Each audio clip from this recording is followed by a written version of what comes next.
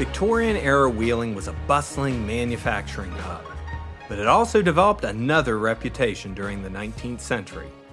As a riverboat town where thousands of people stopped to spend money before moving on, the city became known as Wide Open Wheeling. Rapid urban growth mirrored the growth in an underground vice culture. In the Gilded Age, Wheeling was a city of saloons, cheap gambling dens, bucket shops, athletic clubs, and houses of ill fame. While city leaders and upper-class Wheelingites might have talked about these as two distinct Wheelings, both overlapped.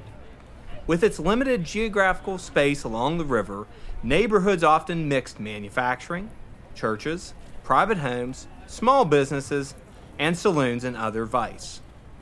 The city police often tried to crack down on the houses of ill fame with impromptu raids. One such raid took place on Saturday night, April 14, 1894.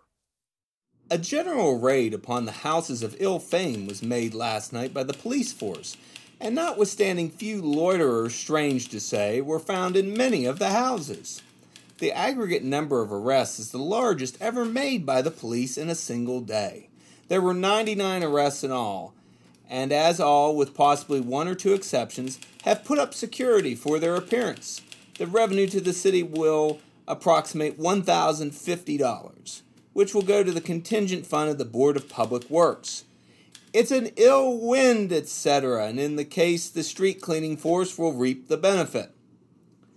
The pulls were made between 10 and 11 o'clock, the entire force being summoned to the building at the first mentioned hour. They were sent out in squads, armed with warrants. A singular thing in connection with the Oak Street houses is that but one man was found on the street. The pull has been expected for a week or 10 days and has had the effect of keeping the men away from the houses. Several landladies, in anticipation of the raid, sent some of their girls out early in the evening, and in this manner cut down the amount of fines they had to pay, while other landladies got tips from friends during the evening. The dragnet yielded a total of $1,040.25 in fines. In these raids, the newspaper often listed the names of the proprietors, commonly called madams, and the young ladies who resided in the houses. The men caught in these police hauls were left unnamed, catering to an unfair gendered advantage so as to not hurt their character. What we do learn from examining the Ohio County Criminal Court indictments are the unpublished names of the men found in these houses. One indictment was filed in State versus Schmulbach Henry. That's right, our protagonist, that Henry Schmulbach, was charged that he, quote, unlawfully did live and board in a certain house of ill fame against the peace and dignity of the state, end quote. And he was also found to be, quote, unlawfully loitering in a certain house of ill fame, end quote. While Henry's arrest might shock the modern listener, this incident had no effect on his business success. His name wasn't reported. He paid a small fine. That was it. In a city like Wheeling, prostitution was a reformer's nightmare, but was something many citizens had just resigned themselves to. The collection of fines helped fund city infrastructure and other public services. How did a city of thriving business also operate as a city of thriving vice? What role did Henry Schmulbach play in this arrangement? And how did the tides of change finally bring a wave of reform against vice? This is Henry, the life and legacy of Wheeling's most notorious brewer, a production of Wheeling Heritage Media. I am your host, William Howe Gorby, a teaching assistant professor of history at West Virginia University, whose research is focused on West Virginia and Wheeling's working class and immigrant history during the late 19th and early 20th centuries.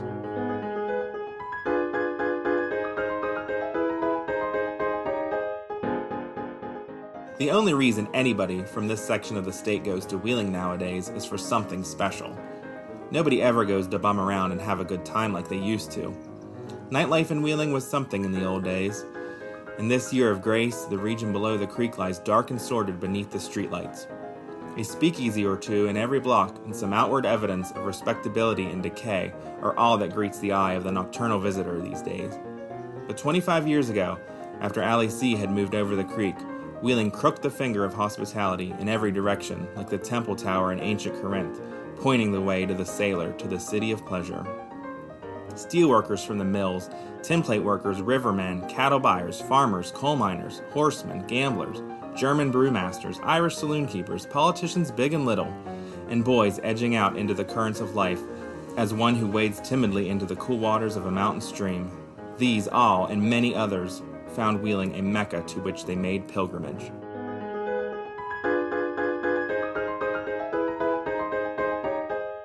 That reflection by C.E. Smith of the Fairmont Times in 1928 speaks to this underground culture in working-class Wheeling. Life in many neighborhoods by 1900 was quite rough. The massive expansion of factories had attracted new immigrants. By 1900, the population reached around 40,000 and would continue to grow. Crammed together in grimy brick row houses and wood-frame structures, working-class families endured constant flooding and unhealthy conditions. Bustling streets posed a daily adventure in survival. Most were still brick and kept in a dreadful condition, while dirt alleys were common. Residents had to dodge horse cart, streetcars, and even railroads on certain streets. Throughout this period, residents began to complain that political leaders were slow to act to resolve these growing problems in the city. Many went so far as to allege outright corruption was taking place. Before getting to the issue of influence over city council and the vice culture, it's important to understand how Wheeling's government operated at that time. Glenn Elliott was elected mayor of Wheeling in 2016, and we sat down for a conversation in the professional building located along Market Street. In our conversation, Mayor Elliott was surprised at how city government operated during Henry Schmulbach's time. In your position, obviously, as mayor of Wheeling, you have certain relationships. You have to sort of manage, obviously, city council. I wonder if you're sort of intrigued by the way sort of city government operated at Henry Schmulbach's. I would love to know more. I've looked at city council going back, a few decades, but I've not really looked at it, pre-1920 or whatever in this era you're talking about. And it seems like it was very different, a different setup then than what we have now. Yes. So how big is city council now? Right now we have 7 members if you include me as the mayor. Okay.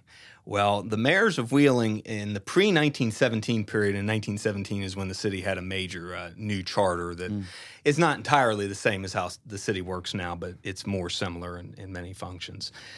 Prior to that, city had 2 branches of city council. I find that just incredible to believe. It's almost like a bicameral legislature as city council. Yes. Yeah. So you had a first branch where, kind of like the U.S. Senate, you would get 2 representatives and only 2 from each of the city's 8 wards. And this is before the annexation. Pre-annexation, so the wards were more compressed then. So think of like Wheeling Island was Ward 7, South Wheeling was Ward 8, 5 and 6 were in Center Wheeling, obviously. Okay. And then you had the second branch of council that likewise you would get a certain number of representatives from each of the wards, but like the House of Representatives was based on population. Okay. So some wards would have maybe 6, 7 representatives. The smaller ones maybe have just 2 or 3. A total of 28 members on the second branch of council. I cannot imagine. So 44 total members of council. And they had elections on the odd years. Like our sort of U.S. Congress, the second branch, that larger branch of the people's branch, so to speak, that's where all financial sort of decisions had to start. Yeah. Similar to the Congress having the power of the purse. Added onto this to act as a sort of sense of city oversight, the first duty that city council would have once it was newly elected and in office, the first meeting in chambers, would be, with a quorum, to choose what was known as the Board of Public Works. The Board of Public Works was 3 members, could not be members of council, could not be the mayor, could not be sort of any public official, and they would be elected by both branches of council. And at this time, I should note as well, this is a partisan council, so members are elected based on party affiliation. This often led to some problems because at various times, council tended to be, throughout this period, more Republican in domination. The first branch in particular. Second branch, depending on the areas of the city that had more population, particularly the working class areas, tended to have a little more Democratic representation. So they would pick the 3 members of the Board of Public Works, and their job would be to oversee all sort of infrastructure problems in the city. So things like maintaining the sewer system, which we spend a lot of time, energy, and money on now. And it's a lot of the sewer systems we're dealing with now were built in this era, because we have a very, well, being an old city, we have very old underground infrastructure, and it's very expensive to fix. And it's, I think our water line running down Main Street right now was finished in the 1880s, 1890s. Wow. Yeah, literally at this time. Yeah. The Board of Public Works handled things like sewer systems, the street maintenance, sort of supervising that, water and gas utility hookups as well, and sort of making sure that everyone had supposedly equal access to those. And in Henry Schmulbach's biographies, there's often a short little mention that at various times he was a member of the Board of Education here in Ohio County and as a member of the Board of Public Works. How convenient. How convenient. You are correct. Yeah. He was Board of Public Works in the 1890s, again in the early part of the 20th century. In fact, a popular history of Wheeling in 1902 lists him as a current member of the Board of Public Works, doing great and amazing things. And then shortly thereafter, an investigation takes place of his influence over decisions going on between council and the Board of Public Works. So, as you sort of mentioned earlier. It is, what you describe is, I'm trying to think forward to our city council now. First of all, having 7 members is much different from having 44. But the other thing that's, very different now is our council is nonpartisan. We don't run on partisan tickets, which I find very helpful, especially in this era where our country is so politically divided. Sure. When I ran for mayor, nobody said you're a Democrat, you're a Republican, whatever. I got attacked for things, or I got people supported me because of my ideas, and people attacked me because of my ideas, but they weren't, I kind of aligning with any partisan sort of ideology, and I think that's helpful for city government because there's no Republican or Democratic way to fix a pothole. You have to fix a pothole, and if you don't fix a pothole, someone's going to be mad. Working with 7 people is sometimes challenging enough. Working with 44 would be an entirely different operation. Yes. And one of the interesting reforms that happens in 1917 to aid in this sort of oversight is the mayor is made one of the 3 members of the Board of Public Works to kind of act as a second level check on sort of what's going on. But just, you're right. Imagine having 44 members that you have to corral votes on to get any of the policies you would want to have. You'd have to have first get something passed in second branch if it had any financial sort of interest tied to it, and then get it obviously passed by the next branch. And the city did not have a city manager then, correct? No, they went to a city manager system. I'm not sure. It was during that time period, and then after 1917, they went to that sort of. So kind of having one person whose full-time duty is kind of nonpartisan, the idea that they are the person doing what the Board of Public Works would have done. And I think that's kind of the same relationship, maintaining sort of a merit system on how police are hired, how firefighters are hired. Before these charter reforms during this era of Henry Schmulbach, those members of the police and fire department are basically given their job by the chief of police, the chief of the fire department, with oversight, I'm giving air quotes for our listeners, by the Board of Public Works. Interesting. and even things that you would think of that are not sort of under the city purview, our streetcar system that existed in Wheeling and was one of the great sort of marvels of its time was under city government. And one of the often criticisms was that people got their jobs on the streetcar system through influence in council. Imagine that happening. Yes. Schmulbach would serve on the Board of Public Works on and off throughout the late 19th and early 20th centuries. As you can probably suspect, having a seat on the board was very important, and this position is what led to much of the negative criticism thrown at Schmulbach by his critics. One of the critiques was a phrase that even Mayor Glenn Elliott had heard about. One of the things I was thinking about, when you asked me to sit down and talk about Henry Schmulbach, I looked at my notes on him, I looked at the stuff out there about him, and I came across this term called Schmulbachism. And I'd never heard that term before. Mm-hmm. And, when you read it, you try to Google it, and there's a couple hits that come up, and it seems like it's not a compliment. It seems to be a pejorative that was used against Henry Schmulbach to suggest his involvement in gangs or political bossism or the gangs of Wheeling at the time. Yeah. What can you tell me about Schmoelbachism?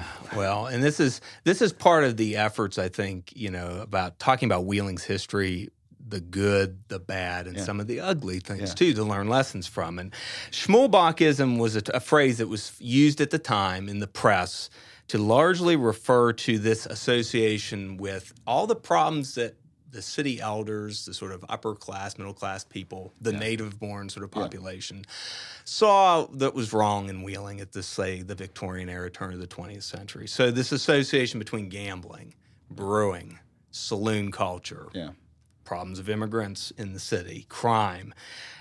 It's easy for people to get an explanation of why things are developing a certain way and have somebody to point at. And for most of the sort of upper crust of Wheeling at that time, I think it was appropriate to sort of see Schmoelbach, who was a sort of convoluted character. He was I like your phrase, he was a doer. He was somebody that had a lot of plans. He also was someone who liked Wheeling's nightlife. He liked as I've heard. He liked horse racing. He liked to drink, obviously. And so I think for a lot of sort of people that were wanting to clean up sort of the image of a city like Wheeling, as you said, that's developing almost like a Brooklyn, New York, or Chicago in its architecture, but also it's the similar types of problems those cities had. Schmoelbach sort of emerges as one of those figures. Now, the other part of the equation is, too, there was a lot of associations that a lot of the things that were getting done or not getting done in the city were the result of Schmoelbach as a boss who was pulling the strings. A good image depicting this theme is a political cartoon from 1906 we saw in episode 1. There's a famous series of cartoons that were done in the Wheeling Intelligencer in 1905, 1906, talking about the city's history. And there is one of Mr. Schmoelbach on top of his building, which wasn't finished at this point. Maybe, Glenn, if you can just describe, what do you see there? What I see here is a picture of a somewhat older Henry Schmoelbach sitting atop his building with a streetcar. I know he owns some streetcars. He's drinking or spewing out a beer there. It's a mug of beer, looks to be sort of frothing over at the top.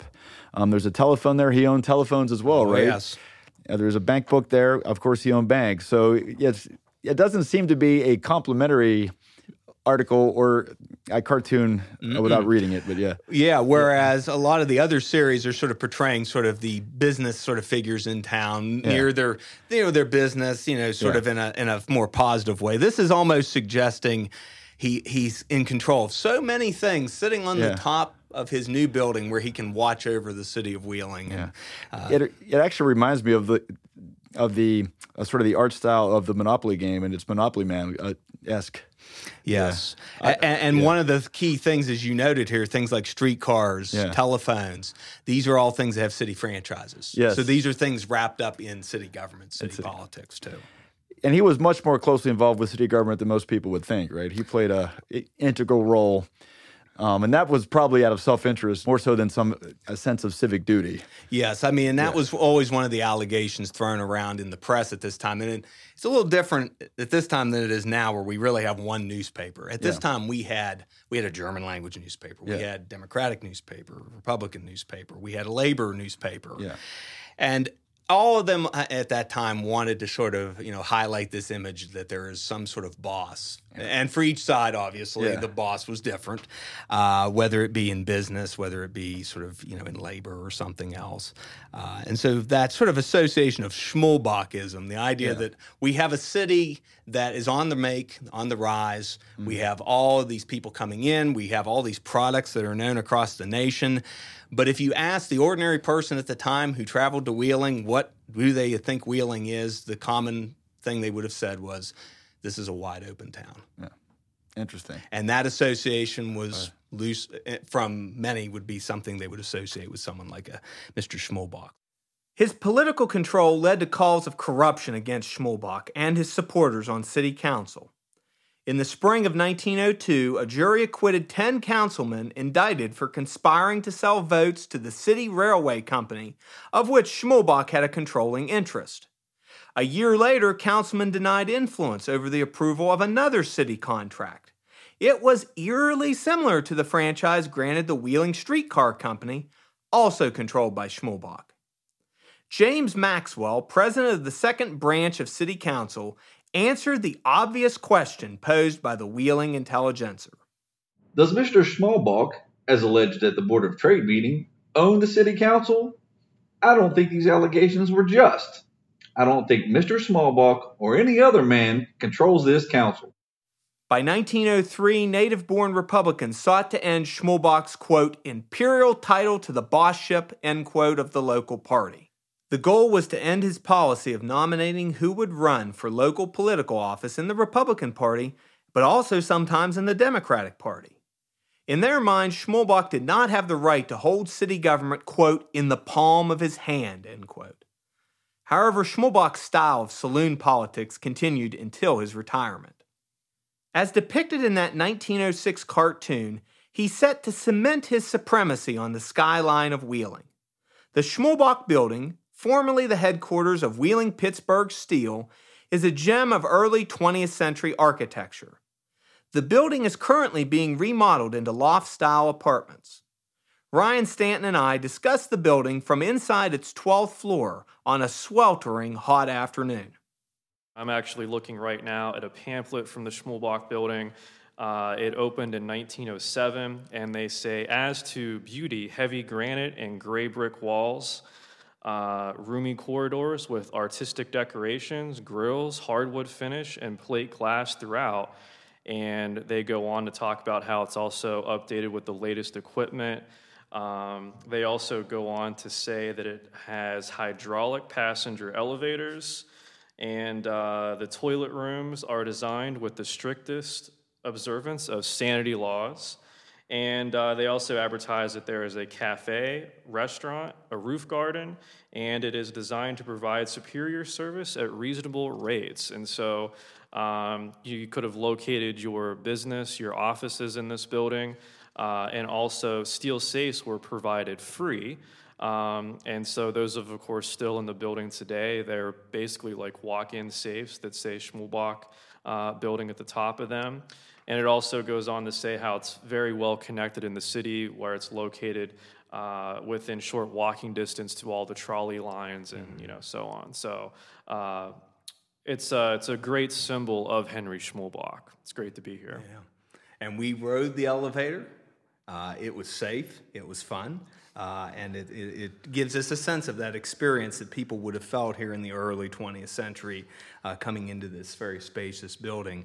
At its time that it was built, it was I believe, the largest structure in the state of West Virginia. Yes, the largest structure and office building in the state of West Virginia, and really like West Virginia's first skyscraper, is what it was perceived to be.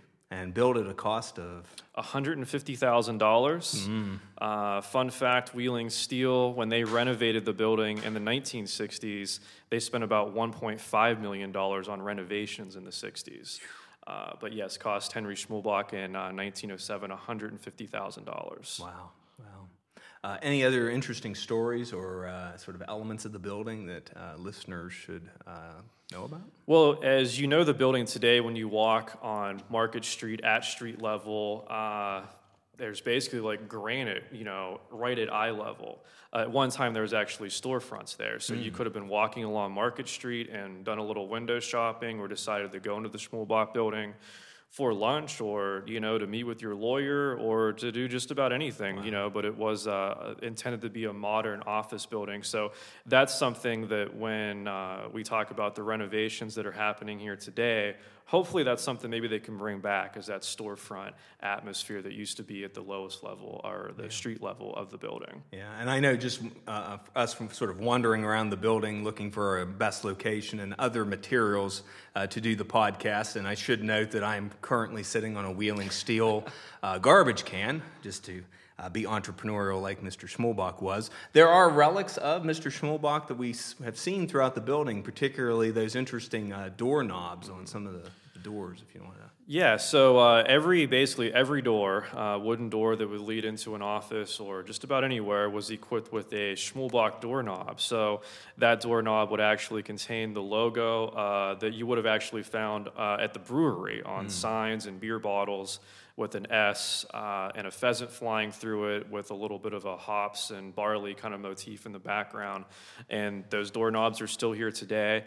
In different renovations that have happened, some of those doorknobs have found their way to other places. There's people that actually collect doorknobs from famous buildings, and so you'll see it every once in a while, one pop up on eBay, and I've been able to get a couple myself that way, just because I find myself attracted to pretty much anything I can get my hands on that says Schmuhlbach on it. So it's a way to own a little bit of this building. A modern marvel, the building's H-pattern floors, like the other intricacies that Ryan noted, really speak to the larger-than-life persona of Henry Schmuhlbach.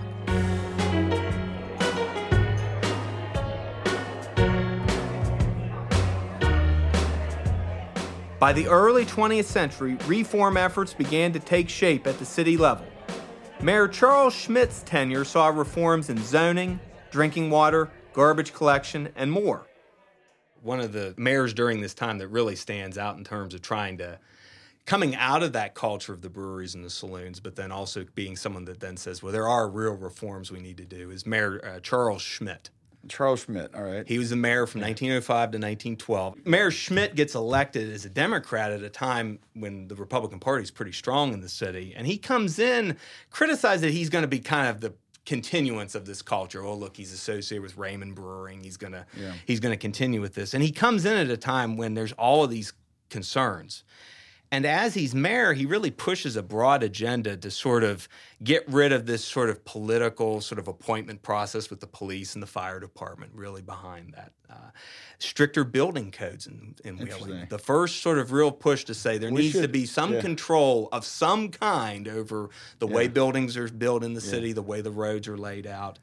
And we can thank him for a lot of the buildings still standing then, I guess. You know? Yes, fire codes in particular, because the city was constantly at this time having a lot of problems with fires breaking out. You mentioned that, and not to change the topic, Sure.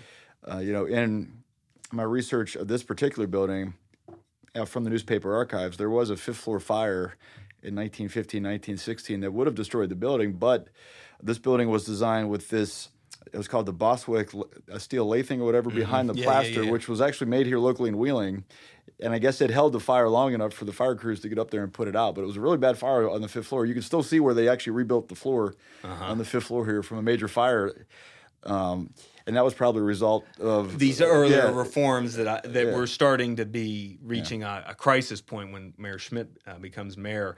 And some of the bigger issues, too, dealing with sort of the lack of the city having filtrated water, which we don't get until, I believe, 1915. It was just pumped directly from the river to... Yeah. One of the other things from this era that I found interesting, and I did not know it, I didn't realize it until reading an article about the annexation in 1919, 1920, was that Wheeling Creek was, for the most part, used as an open sewer. And one of my big priorities as mayor has been to I kind of re-engage us with our waterways. And Wheeling Creek would be, if it were in a European city, it would be lined on both sides with little bike paths and parks and restaurants and outdoor seating.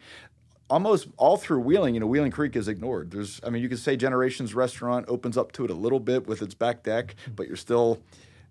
It's like a three-story deck removed from it. There's really nothing that embraces Wheeling Creek, and I think that's just a carryover of, for so many years, it was either a sewer or it was industrial use, as it was around the Blancpain area. So that's something we have to look forward to re-engaging ourselves with that creek, because it's a great resource that, for the most part, is ignored. Yeah, and it was during this time that the Mayor Schmidt at this time was really getting a lot of public criticism when he became mayor about the lack of garbage collection in the city of Wheeling. So as you said, dumping it in Wheeling Creek, or the more common practice of taking it onto the two nearby hillsides above us here and burning it on the top of the hillside. So if you see any of those older photographs of Wheeling at that time... the hills are bare. and part of that was clear cutting of timber, but also the continued practice of burning garbage. Interesting. Well, garbage will get, if there's one way to make your constituents mad, it's don't provide good garbage service. I found that early on in my term, and it's something, we're always trying to do better because people take their garbage service very seriously. Oh, yes. Yes. And the mayor at that time, I think he heard it as well. I think the other big problem at that time that was something we don't really even think about anymore in Wheeling is the problem of sort of epidemics and outbreaks, particularly typhoid fever, which until this period of time, and the sort of real innovator, Dr. McLean, who was the sort of health inspector for Wheeling, had an office on the 5th floor. Discovered the odd problem that these outbreaks were happening near city pumps. There were city pumps throughout the whole city, and they did a full study that found that many of these pumps were within a very close proximity of outdoor privies. And so when the report was filed in 1913, found that there were over 2,300 outdoor privies in the city of Wheeling. Wow. So trying to sort of, approach like city government in a more sort of scientific or efficient sort of way. This is a period of time where obviously people like Henry Schmolbach are being seen as a political boss, Schmolbachism. But at the same time, other sort of doers, as you've mentioned, that phrase that I'll use myself, you have people that are really trying to say there are other ways we can deal with this city's rapid growth in a way that will make it sustainable, will preserve ourselves longer if we have stricter building codes, fire codes, if we have a better water system and we don't have people dying in large numbers of typhoid and other things. So it's interesting because it sounds like, one of the things when I ran for mayor, I talked a lot about quality of life and, because people look to their mayor and their city council, I think they think our job is really just economic development, go out there and find jobs, bring jobs in. And that's obviously a big piece of what you got to do. You always got to be looking for that. But what we've found is, when you look at younger workers today, they increasingly pick where they want to live first and then, look for the job, sort of within that area. Yeah. And if Wheeling doesn't offer the sorts of quality of life that people, expect or want or can find elsewhere, then we're not going to compete. It doesn't matter if we have the jobs or not. So that's something.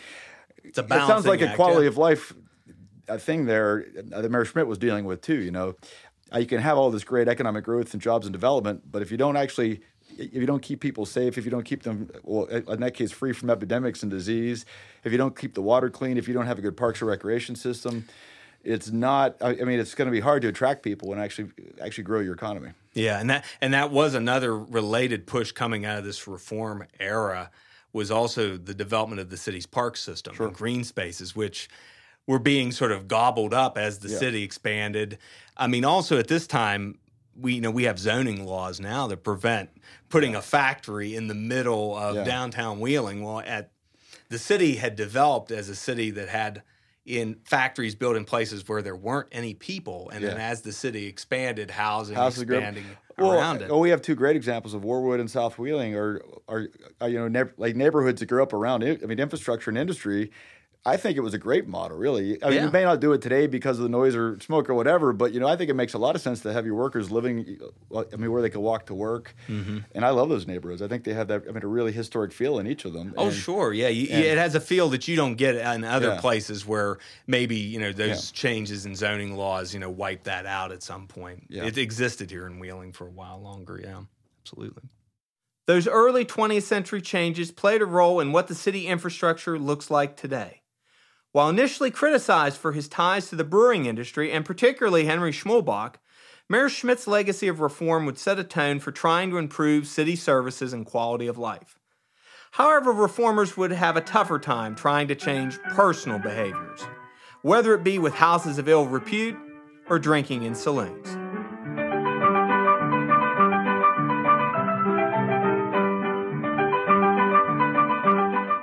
This podcast is brought to you by Clientele Art Studio, an art gallery and studio space in East Wheeling. From art shows to concerts, Clientele has event space as well as multiple studios for rent. Learn more at clientelestudio.com.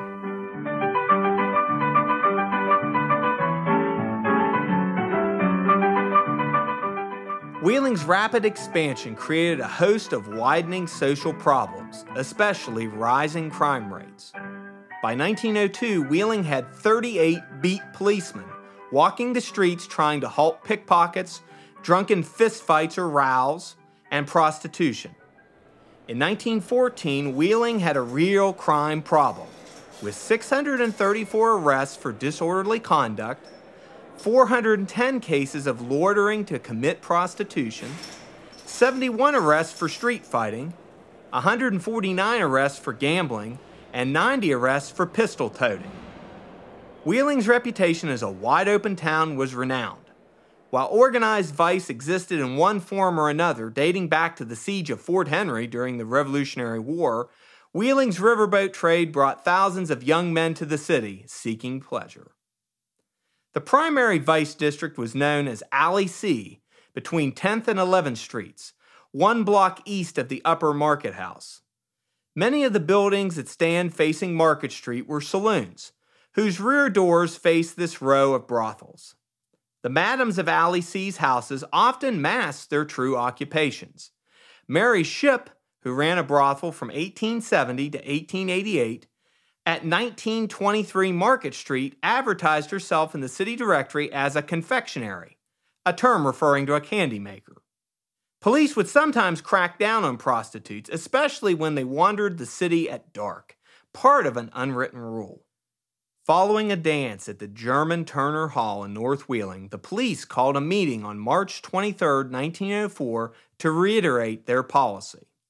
A meeting of all the proprietresses of houses of ill fame at police headquarters early last night was a sequel to all this.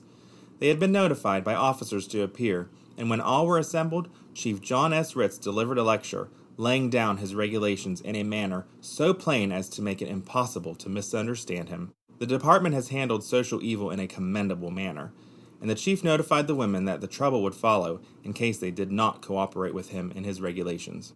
This vice regulation provided needed tax revenue for the city. Some neighborhood constables demanded bribes to keep silent about the location of prostitution houses. In a telling case before the Board of Control in November 1910, former Constable John Madden revealed the payoff system for policemen walking what was known as the Tenderloin District in Center Wheeling. In particular, the case focused on the role of Lieutenant Burt McConnell. The following is a reading of the testimony recorded by the Ohio County Court with John Madden and male members of the Board of Control questioning a Ms. Martha Blair, whose line of work should become quite clear. Martha, what state do you reside in? West Virginia. In what county? Ohio County. Where is your residence? 2628 Main Street. What is your occupation? What is my occupation? Yes. Why, I don't know that it's necessary for me to answer that question. You can tell us what business you are in, surely. This is not for publication, but we want to find these things out. You will be protected from publicity as far as that is concerned. You keep a house of prostitution, don't you? Yes. That is your business. Yes. Martha, just tell the Board of Control what conversation between me and you and your husband. He is not my husband. He is my friend. Tell them what happened between me and you and George Rigby on the 14th day of September on Wednesday. Just tell them what took place between you and me and him in the annex. The evening you came to the porch? Yes, in the annex. Just tell them what took place. I don't think I can tell them everything that took place. Tell them referring to borrowing $5 from you on the evening of the 14th of September. Mr. Rigby, you and him was talking a little concerning when you had arrested someone. And as far as that is, there is nothing more concerning that with Mr. Rigby. What I'm asking you is to tell them what conversation took place between you and me. You told me you were a friend of his. I don't remember what date it was anymore, but it was during the fair week. And you said that man was a friend of yours, and you and your friend wanted to go and take a hunt. And you wanted $5, and I told you that I didn't have the money to give you. And you says, well, can you give me $5 between this and Sunday and Monday? And I says, I will see about it. And that is all I think was said. And I didn't give you the $5 that night. Martha, just tell them, please, if I didn't ask you for the loan of $5, and Rigby was standing there on the left. I don't know nothing about any loan. You said you wanted it to go hunting. You didn't say to borrow it, nor to loan it. Nothing like that was said at all. I didn't understand that part of it. And you said you wanted $5 for you and this friend of yours, a policeman, to go hunting, to go and take a hunt. Who was the man that was going hunting with me? Mr. Moran was the friend. You said it was. Officer Moran. Tell what you told George in that conversation. Just tell the Board of Control what you told George about me. You spoke something about George working with you once. Well, tell them what you said to George about me. If I said anything, what I said was all right. Did you tell George I was always a good friend of yours when I was a constable before? I don't remember whether I told him you were a good friend of mine or not. What conversation did you have with any of the officers in regard to this matter? That night with any of the officers? No, not that night. Anytime. One evening during the week, well, this was on Saturday evening, I had a talk with Officer McConnell concerning the matter. What was that? When you came up to my place and demanded the money and you said you was going to get even with me, you didn't exactly say what you was going to do, but you was going to get back at me, and you said you had a friend on the police force and you would attend to me, and the name you called me when you cursed and when my friend wanted to go out on the porch and settle with you. And I locked the door and took the key out of the door. And I said, well, I will give you $3 when you said you would get back at me, and I have got witnesses to that. And I told Mr. McConnell about it and asked him what right did you have to come and talk to me like that and call me vile names. Mr. McConnell was in there at the time? No, sir. Just tell what conversation took place between you and me down at the annex about telling me about Sam arresting 2 girls in that house. That was on Wednesday, the 14th. Those 2 girls had wanted to fight. I don't care anything about that. Tell me what you said about arresting them. I didn't say anything. Didn't you say he didn't have any right to arrest them? He wouldn't have arrested them, only one of the girls was drinking and making a fuss around the house and wanted to fight, and I kept them apart. That was on Wednesday. I think we had spoke something about that during the week you was in, but whether it was Wednesday or not, I couldn't say. On Friday the 15th, what conversation did you have with me? I didn't see you Friday, as I remember of. Wasn't I in your house on Friday the 15th of July when Mrs. Burns came up and told you I was down there? I don't think I saw you that day at all. And you told me to come down Sunday afternoon. No, I didn't see you that time at all. I didn't tell you to come down. If I told you to come down Sunday afternoon, I don't remember it. Do I understand you to say that you agreed to lend him $3? He says when I get to be a constable again, I will fix you. And he called me all the names, and my friend wanted to go out and knock him off the porch. My friend was going to go out there and knock him off the porch after he called me them names. He kept on cursing me and calling me them names. And I says, I will give you $3. What were those names? Tell us what names he called you. Now, can't you excuse me from those names? No, I think we want those names. I don't like to call those names. He cursed me and called me those names. And I says, I will give you $3. And the $3 was to keep him quiet. I says to him, I will just give you $3.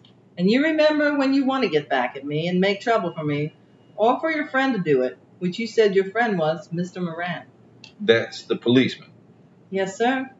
I said, I will have witnesses to prove it. Just the same as I told when I called Bert in and asked Bert what right he had to do that. And he went and brought Mr. Moran there before I was dressed. I wanted to go away to Dayton, Ohio on the train that leaves about midnight. I couldn't say just what day it was, but I also was given orders to fasten up things just after Fair Week, on Saturday, after the closing of the fair. I can't remember the exact date, but it was on Saturday night of the fair. I was in the bathroom dressing at the time, and I says, I will give you $3.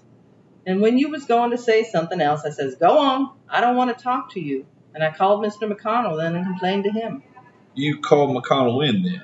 Yes, sir, I called Officer McConnell and explained to him, and Mr. McConnell went out and brought this man, Mr. Moran, in. What was your object in calling Mr. McConnell? You had already turned over the money to him then. I wanted to know if he could make me any trouble. Mr. Moran was on that beat at that time, and I was going away, and I wasn't acquainted very much with Mr. Moran. And he talked about arresting 2 of my girls that wanted to fight in there. I was afraid he might make trouble while I was gone. Who was going to arrest the girls? Mr. Moran. And you thought he might make trouble for you? I thought maybe he might come back at me. We had to be awful quiet there and not make any noise, and I thought maybe if he heard them laughing or speaking loud that Mr. Moran might come in there while I was gone and arrest some of the girls. And that's why I called in Bert McConnell and explained it to him. And he made him give me $3 back that same night. He can call it borrowing or whatever he wants to, but that's just the way it was. Didn't you just tell a while ago that these girls were fighting there? Not that night. And Mr. Moran arrested them? Martha Blair's testimony reveals a lot. She was very worried that this new officer, Mr. Moran, quote, could make trouble. If it was unclear, the money in question was hush money to keep quiet. Stories like this were unsettling, but the police department arranged this regulated prostitution system following a dramatic case against a madam in 1904. We should pause first to think about the young women who entered into prostitution. Many historians have noted how prostitution should be understood as a form of low-wage work, an occupational opportunity for young women when low-pay factory jobs and domestic work were limited. Local reporters of the time did little to analyze what drove these young girls into prostitution in the first place, focusing more intently on the perceived moral failings of these women. With the increasing number of female wage earners in South Wheeling's factories, many virtuous women had to walk to work through these back alleys in the Tenderloin district. One area of concern was called Paper Mill Alley. Here is how a Wheeling Register reporter graphically described walking the area on March 5, 1905. The famous Paper Mill Alley, if reports are correct, will be cleaned out by the police department not later than April 1st. The section of the town embraced in the term Paper Mill Alley consists of Alley 19, running from Water Street West, and Alley A, running north and south, in the neighborhood of what was known as the old paper mill property, but now occupied by the Warwick China Company.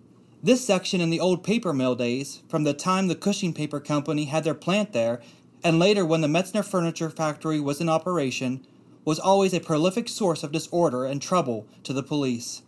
In the early days, this disorder took the shape of rows among the young men who made this point a loafing place. But later, an undesirable class of tough men and women began to occupy the tenements fronting on these alleys, and the rowdyism became more strenuous until brutal fights, which sometimes ended in tragedies, occurred. Of later years, Cyprians of a low class have flocked to these houses, renting 1 or 2 rooms, more generally 1, until at the present time it is estimated that there are between 25 and 30 profligate women residing in that immediate neighborhood. These harpies find it frequently necessary to despoil their victims, mostly beastly drunk, of the entire wages received from their hard labors in the factories in order to live. If this were all, it might be condoned or overlooked by the authorities. But there is another phase to the question that, so report says, compels them to act. With the building and putting into operation of the Warwick China Company, a number of women and young girls were necessarily employed.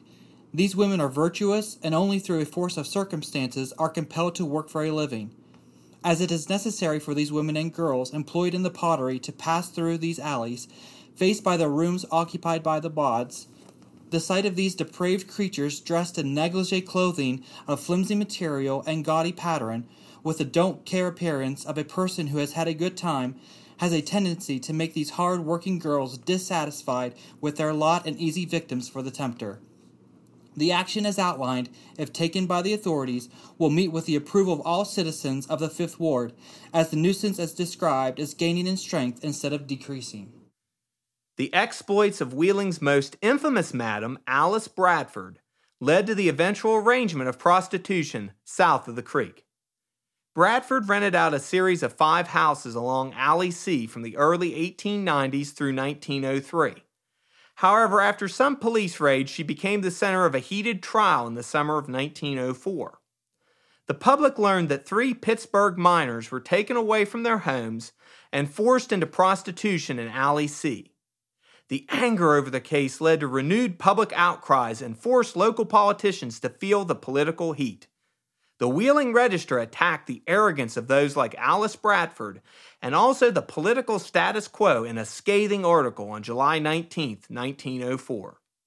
Without going into the noxious depths of the special case, however, there is certainly no lack of law to warrant the authorities in cleaning out this nest of vice in Alley C. The whole district should be cleaned out as the moral cesspool and pestilence breeder it is. It has far too long been a sort of Augean stable, a blot on the city, the shame and disgrace of Wheeling. Away with it! In November, Police Chief John Ritz dramatically closed the Alley C brothels. One reason might have been the upcoming municipal elections and his own re-election in January 1905. The election itself would be a referendum on prostitution and the saloons, leading to the defeat of Chief Ritz and the election of Democratic Mayor Charles Schmidt, who we heard about earlier in the episode. Chief Ritz's vice crackdown led most prostitutes to relocate to South Wheeling, as noted by the Wheeling Intelligencer in November 1904. Reports have it that a large number of women have rented houses along Water Street below 22nd. Certain houses in that vicinity have already gained notoriety for vice, only differing in the degree from that attained by the Alley C buildings. Other reports had it that a colony of the outcasts had migrated to West Wheeling, and there was consternation in that peaceful burg across the river yesterday. Quickly, citizens realized that Ritz and the city had no intention of closing down all prostitution in Wheeling. Rather, they planned to contain it. Throughout the 20th century, the area near the Center Market House along Water Street and a region between 26th and 27th Streets became well known as the city's new hotspot for prostitution. Urban renewal in the 1950s and 1960s removed most of this district from view and the memory of many current Wheelingites.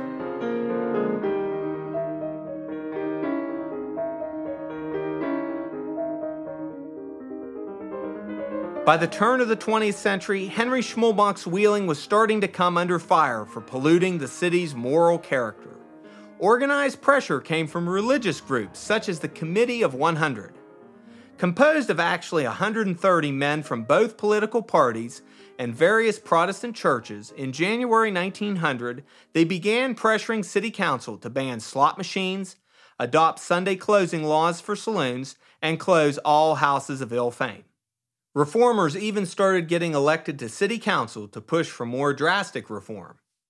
The two main principal brewers in Wheeling were sort of acting as the de facto bosses. Schmulbach, who was more associated with the Republican Party, Anton Raymond, his rival in most things. Yeah. And there's some disagreement about how much of a rivalry they had. They had one in politics. Raymond was seen as sort of the influencer behind the Democratic Party here in the city. The one thing where they had bipartisan agreement was anytime reform members got on council, particularly during this time, one of the first things they start pushing is to raise license on saloons. On saloons, yes. And the selling of beer in the city. Yeah. Every time that gets brought up, it very mysteriously goes away. It goes away. One question for you. At this point, I guess Schmulbach was getting older because he passed away in 15 or 16, right? But what was his role? I assume he was involved in fighting prohibition at the state level. Where did he take that? Was Raymond still around then? Was Schmulbach still around? Yes. Involved then? And how did they fight and how did they lose that fight? I think part of and that's a great question, part of the issue with that is that statewide prohibition, which happens in 1914, the year before he dies, there is this period of about 12 to 15 years before where, like any political movement or reform, it's starting on the local level first. So the first years of the 20th century, you see a lot of push by religious leaders in a place like Wheeling, and we'll stick to Wheeling, and sort of other people becoming upset about the growth of the city's saloons, which by 1904, we had 199 licensed saloons in Wheeling. Licensed, not including unlicensed saloons. Wow. So there was a lot of pushback, and people began getting elected to council on this general reform push during the progressive era that we know historically speaking during this period. And so what they initially start to push, and what Schmulbach, Raymond, and others in that sort of brewing industry push back on, are these smaller things that come from the city level, things like raising license on the selling of beer in the city and outside of the city. And so that created a part of this sort of criticism from reformers to say, well, then what's going on in these saloons? These aren't independent businesses. These are people that if you go into a certain saloon, you can ask for one of 3 or 4 drinks on tap that are all Schmulbach beer. Yeah. Versus there would be another saloon you could go to down the street that is Anton Raymond's. Anton Raymond, yeah. And so this created a sort of concern about the fact of, well, what often happens in these saloons, too, is every time there's an election cycle, city election, most of the polling places are held in saloons. Interesting. So if you're holding a local ward election in a saloon, well, if it's a Schmulbach saloon, a Democratic candidate's probably not going to sort of go there and sort of try to get votes, similar in a Raymond saloon. So it created a lot of concerns about this sort of influence between the brewers that existed. The Committee of 100 particularly focused on tightening the vice on the city's saloons. For years, a reciprocal relationship developed where saloon keepers expected the annual liquor license renewal to be a rubber stamp process. This was an early battleground in the pre-Prohibition years.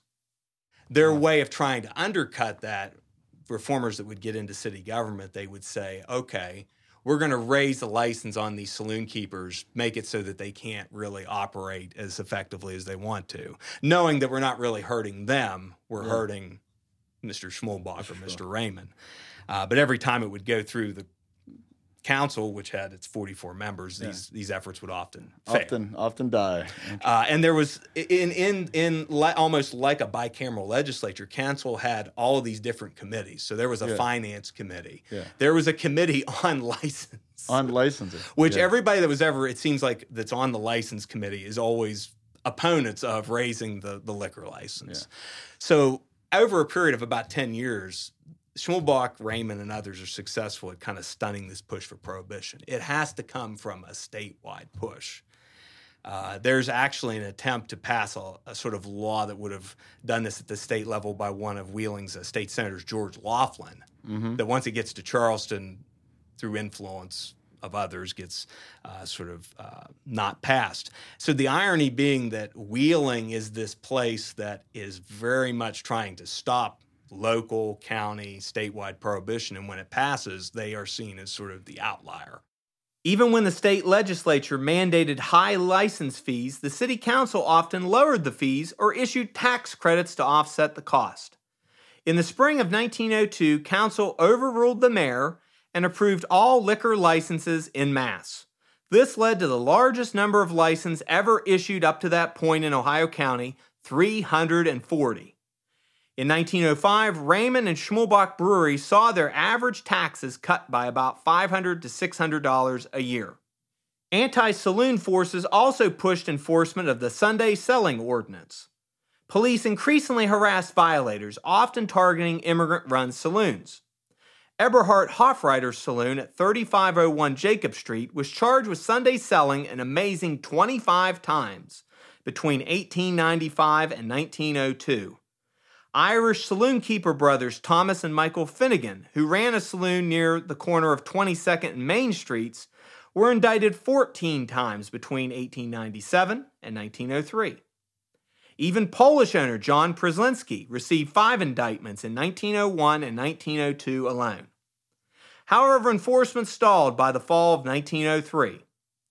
When rumors spread that bars were operating illegally on Sundays, an Intelligencer reporter telephoned several saloons on that particular day of the week. One saloonist replied coyly, quote, "We're closed every Sunday," end quote, while this quote mingled with the sound of many voices and the clink of many glasses, end quote. Reformers' efforts seemed almost pointless behind the powerful influence of brewers like Henry Schmulbach. He didn't create this vice culture in Wheeling, but he benefited from supplying the city's growing saloons with ample supplies of his beer. However, the winds of change were coming. Change that would finally bring a hammer down on the kegs of abundant beer flowing in the city. Schmulbach would be shocked, as we will see in our next episode, when in 1912 the state of West Virginia voted to go dry, ending a key period in Wheeling's history. It also coincided with his retirement and his building of a mysterious mansion east of the city at Roney's Point. This has been Henry, the life and legacy of Wheeling's most notorious brewer. This episode was written, researched, and narrated by me, William Hal Gorby. We had help in producing this episode from Wheeling Heritage. Editing done by Alex Wells. Production, music, and recording done by Dylan Richardson and Jonathan Porter. Audio interviews were done with Glenn Elliott and Ryan Stanton. Voice acting done by me, TJ Hudak Hill, Travis Henline, Chris Villamagna, and Ryan Hudak Hill. This podcast is a production of Wheeling Heritage Media.